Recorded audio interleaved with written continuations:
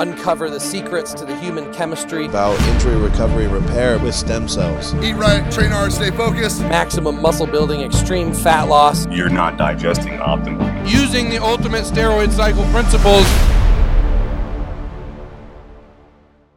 Dr. Tony Grande, here with Coach Trevor in Mexico. And we're talking about bodybuilding diets.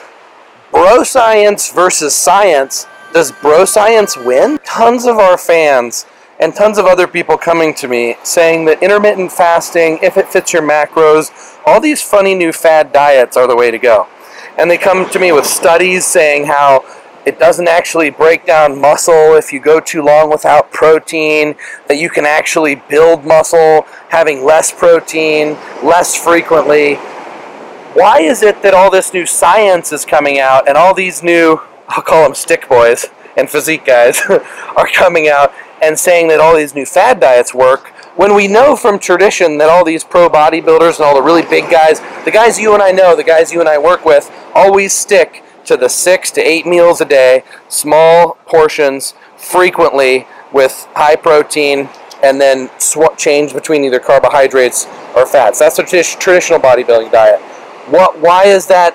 Why aren't they doing?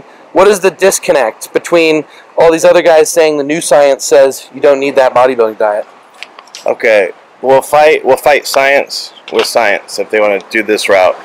You can back anything up through science. However, it's like a 6th grader taking a nutrition class and learning this and trying to tell, somebody who just got their degree in nutrition. Here's what they're missing. It's backed up by science. Yes, it works on paper. It works here. However, these studies you're not taking in consideration all the other variables. You can't put this normal research and put it and connect it with a bodybuilder at 250 pounds. It's not done in their own science. So how can they compare the two? Sure, they're correct, but to a certain point.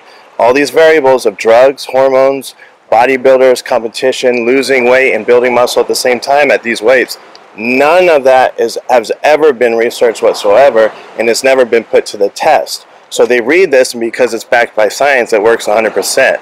But they don't take into consideration not everybody's 160 pounds. Some people are doing something else with their bodies and becoming larger and taking, hormones that require in excess of certain things and maybe not as much as another thing.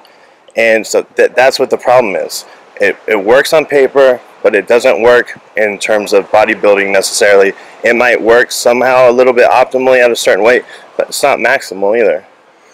Are you saying that the studies that you and I run on ourselves and our athletes may be more accurate to our audience than the scientific studies that are actually done? Because the studies that we do use similar variables as probably most of our audience members, is that we're using something that enhances us. We already have a good amount of muscle, but we're trying to get more. Yeah, how many of these studies, which there's none, but how many of these studies have a bodybuilder that's competing over 200, in excess of 200 pounds, that gains weight, with drugs, loses weight on drugs, and is following the diet tailor-made to whatever they're doing? None of them do it. And there's not a single one that even follows, I don't even think a competitor at least. And then it goes back to, this is how negativity starts forming and stereotypes. When they went back to like the cholesterol and deaths and steroids, a lot of the studies, one of the number one about the heart problems was done on powerlifters.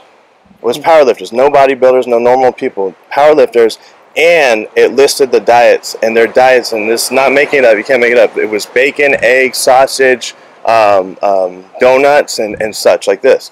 Not a single healthy thing on their chart. However, they use this as the main study and causes of death and heart problems. Yeah, what I notice is, when I read the studies, I read the headline first and it says, intermittent fasting just as effective as building muscle or something like this, or vegetarian diet just as good. And then when I start reading all the actual variables of the study, I find that the study just really isn't even applicable. But the headline sounds good, and it makes news. And then these studies turn into articles on the internet because people who want that sensationalism, who want to capture an audience, want to turn it into something newsworthy, and saying something that's counterintuitive, that sounds totally new and exciting, captures an audience. And the problem is most of the internet is sensationalist BS, totally false information, just to pique your interest, so you end up clicking on some advertisement somewhere for something else.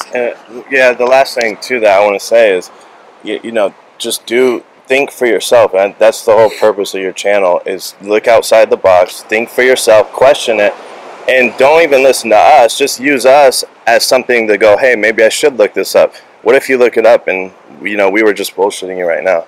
So go look it up for yourselves. And I would be happy for somebody to tell me that, hey, actually I found this and this is what you missed. Because then you're thinking for yourself. Well, it's perspective. We're giving people perspective and context so that when they read an article, they can challenge the variables of that article and think of all the different factors that may go into it.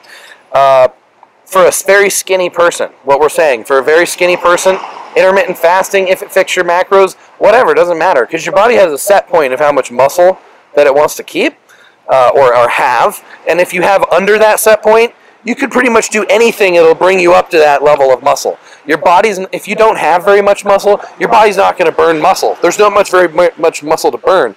As you become supernatural and as you gain more and more muscle, it becomes harder and harder to maintain that muscle. Everything's got to be perfect. I'm telling you, if you go 10 hours without protein, you will be breaking down muscle. I don't care what the scientific study says. You will shrink up like a raisin.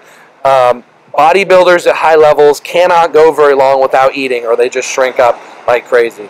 Now, where they do deplete themselves of carbohydrates, but they never deplete themselves of protein, and certainly healthy fats almost always remain in general, and usually they swap the carbohydrates for the fat. Now, a lot of bodybuilders at the amateur level, they will do extreme dieting. They'll cut all carbohydrates, they'll cut all fat, and that's fine.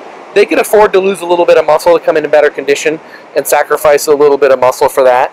But at the higher level, when every ounce of muscle counts, they can't afford to do that. They can't afford to cut their calories pre-contest. They're still eating a ton of food pre-contest, but they're also on a lot of drugs that helps them helps their metabolism be able to build muscle and not put on any fat at the same time. Well, so take all those variables into consideration. Even Dorian Yates would lose about 5 to 8 pounds of muscle for the Mr. Olympia. He would, all those photos you would see of him where he looked amazing, he would lose an extra 5-10 pounds of muscle just to lose an extra 3 pounds of fat to get that look. So, and he was still eating like 4,500 calories. So right there goes and shows you he's still eating 4,500 calories and tearing into muscle. So.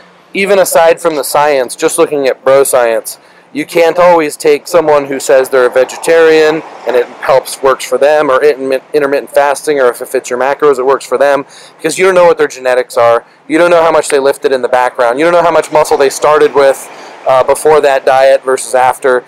You can't look at how many reps that Trevor's doing per set right now. He already built all this muscle before. You got to look at how he built this muscle back then. So hopefully this gives you guys some context, some perspective. Every video we do is not necessarily just about that specific topic. It's about opening up your mind and giving you perspective so that you can be your own research scientists and pioneer your own human evolution, figure out the chemistry of your own body. Coming to you from Mexico, many more videos to come. Subscribe, like, and be swell and swole, my friends of freedom, pioneers of human evolution.